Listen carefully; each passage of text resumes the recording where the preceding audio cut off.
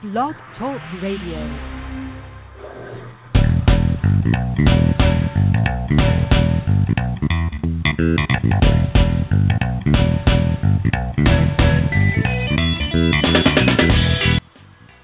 Welcome to the Football Garbage Time NFL podcast, and this is part 2 of our franchise tag analysis and our Super Bowl XXXIX retrospective.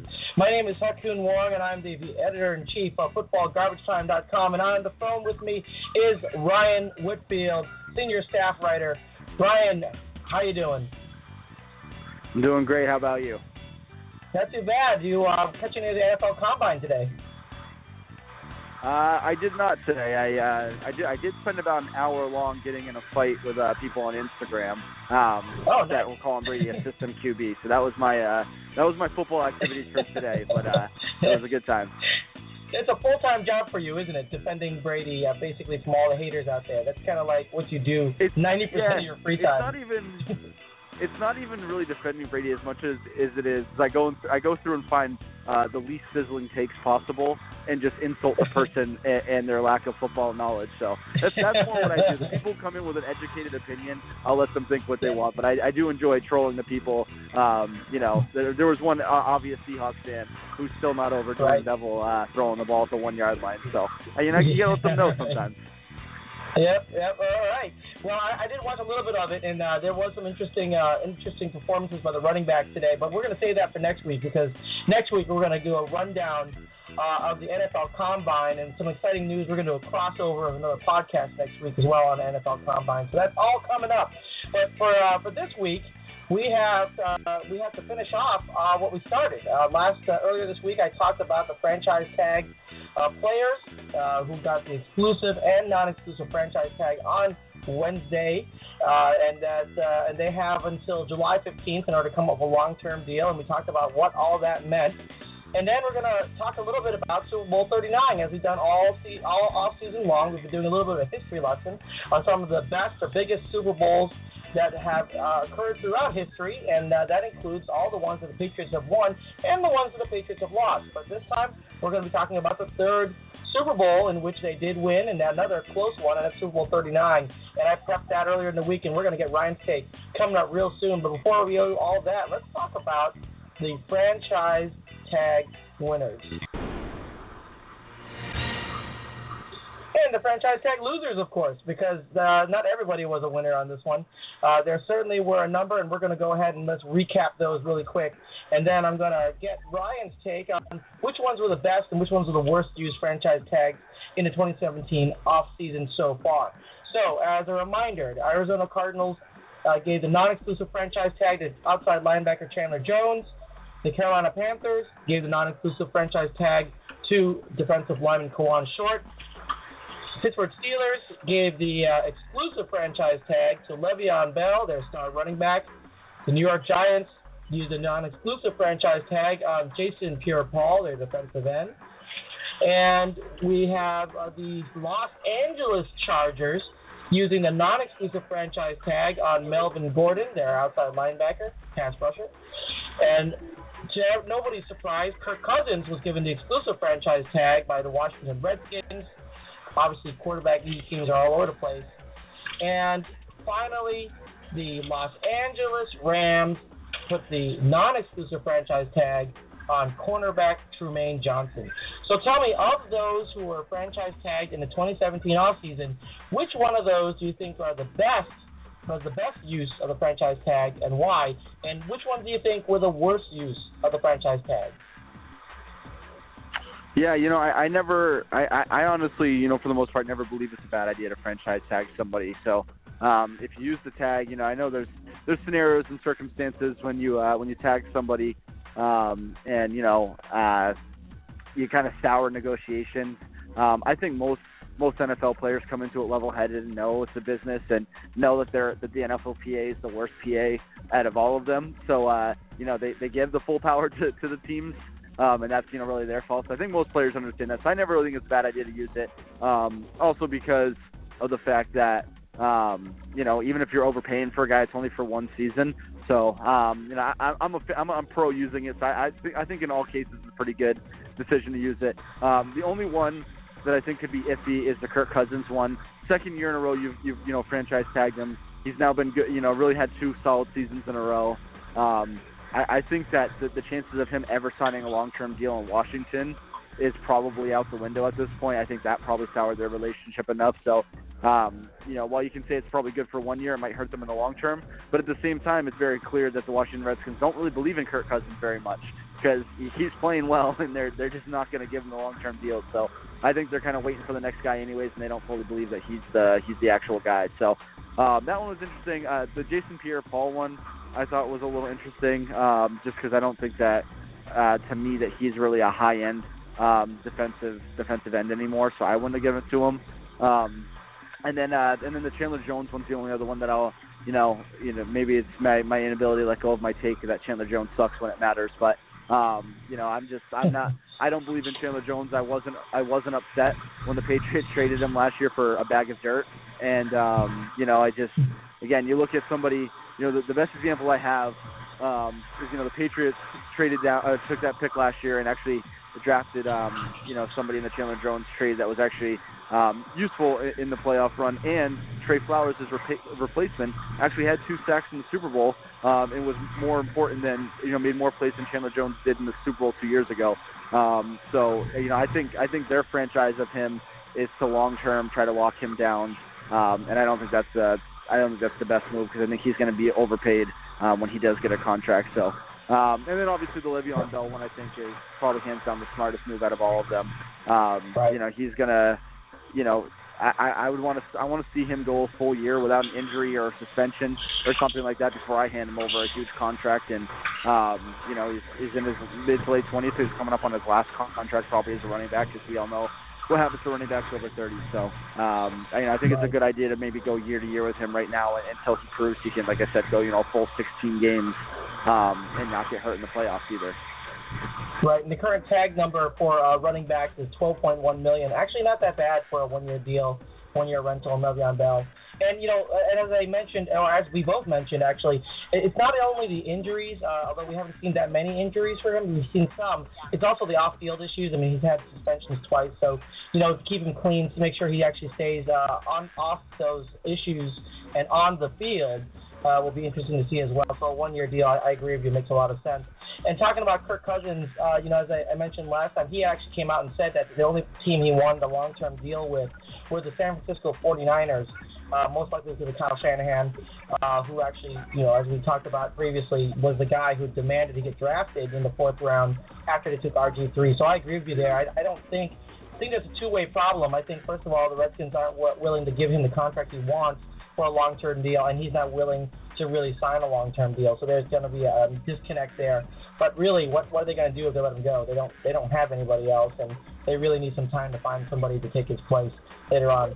Let me ask you about Tremaine Johnson, because of the fact that he is also a double tag club guy.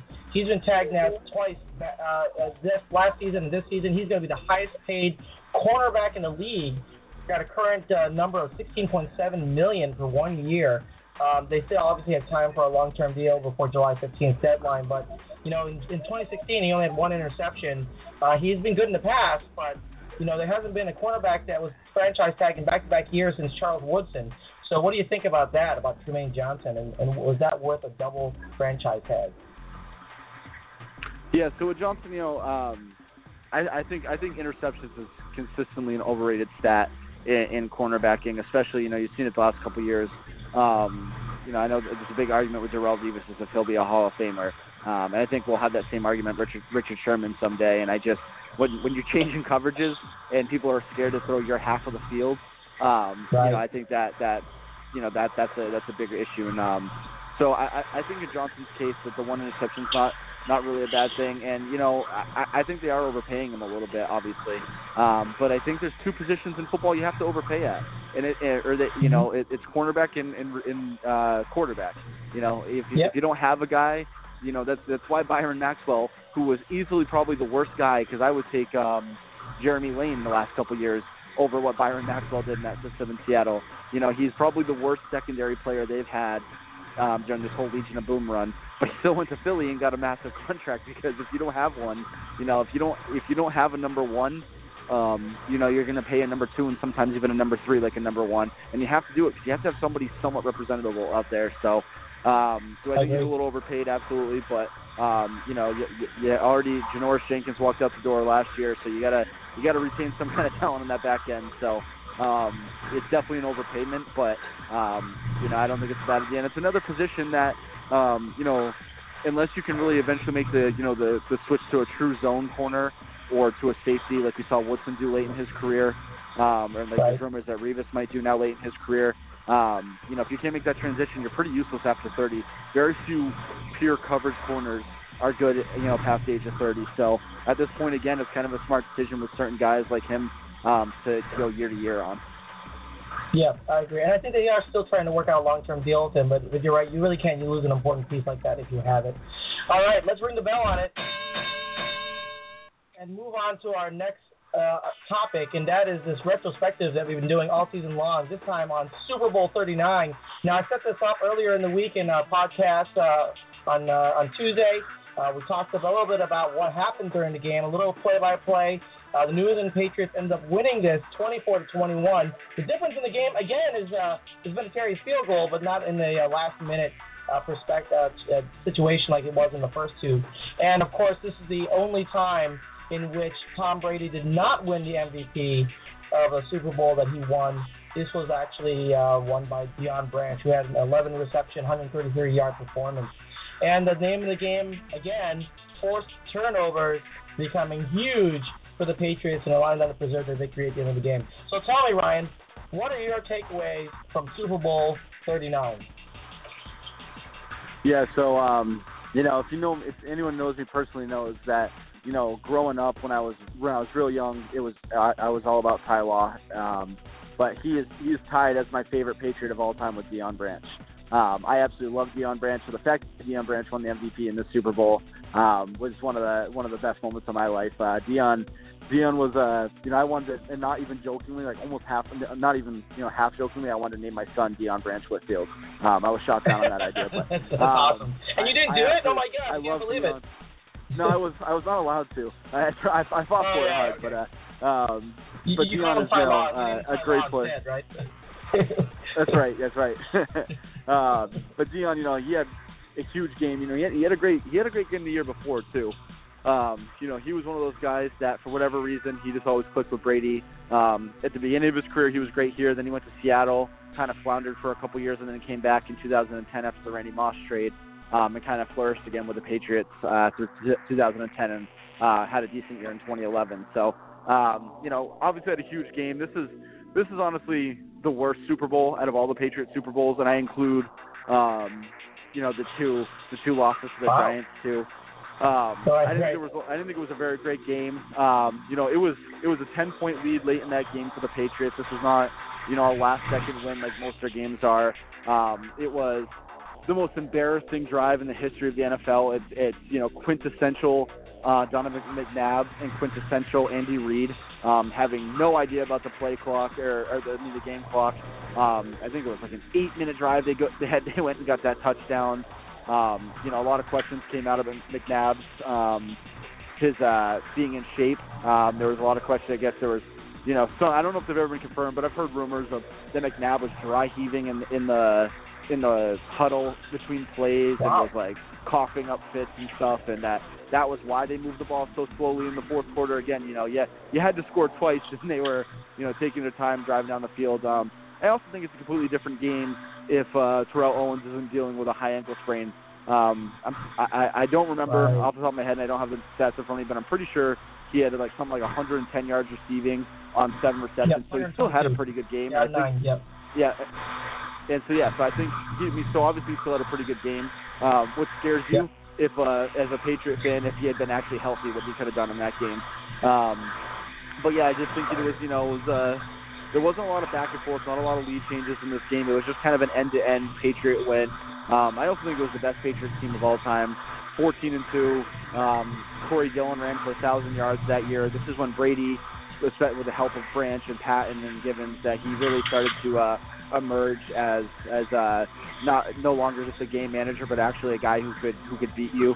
And again, they had an amazing run game, and then they still had the height of that Belichick defense. So, definitely not my favorite Super Bowl out of all of them. When I go back, I'll randomly go back on the DVR and watch the America's Game videos and watch the Super Bowls, and it's usually at the very end. Again, I'd rather watch the Giants games because they were more entertaining than go back and watch this one. Wow, that's big. That's very interesting that you'd actually rather watch the Giants game than that. But I can understand. But sometimes it was you got to look back and look at some of the smaller plays in the game and kind of appreciate that. And how did Mike Vrabel not make your list here? I mean, he had another key sack in this game and another touchdown. I mean, that's quite a legacy he's kind of left behind in those two Super Bowls. I mean, does Vrabel rank amongst some of the top 10 Patriots that you like to put on your list? I think he has to, but I don't know what it was.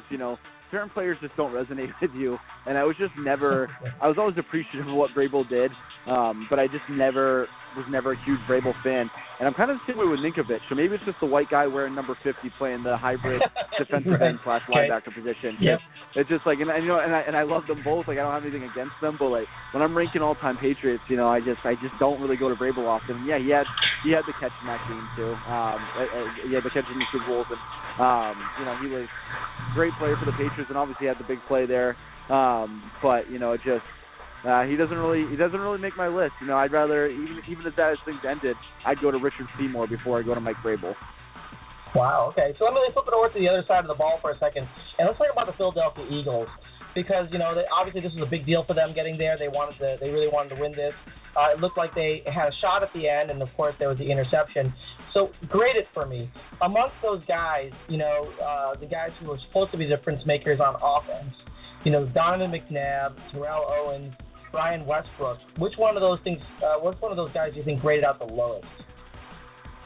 I would grade out McNabb as the lowest. I don't think he had a very impressive game. And again, whether it was a lack of awareness on the coaching and him, or it was an endurance issue, you have to put the pace they moved at and the interception on him. I think Westbrook had a good game, not a great game. There's not anything really stands out as that he cost them the game. And even in that time when running was still more important, I still don't think that running backs win or lose you championships. Again, I'll come back to the fact that LeGarrette Blount, as a starting running back, now has 2 Super Bowl rings. So I don't think he was the end all be all.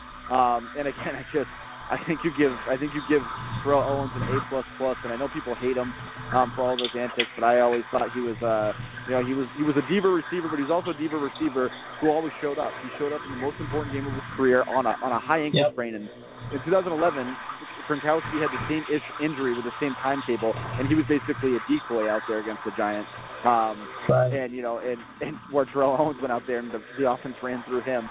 And then obviously think back to the catch in the San Francisco Green Bay playoff game where he caught it between 2 guys getting sandwiched. So I think for all you who hate Terrell Owens, you have to give the man credit. And I think that he might have been single-handedly the second best player on the field besides Deion Branch in this game. And they came out short, but not because of him.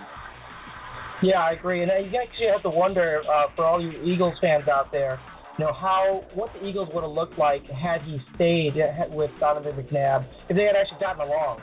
If they had gotten along in the long run, that would have been a different result for them over time. Because honestly, that Eagles team was competitive year in, year out. And I have to say that I am a closet appreciator of Brian Westbrook. I think he is a very solid, all-purpose running back. He's a good guy, and I always kind of liked him as a player.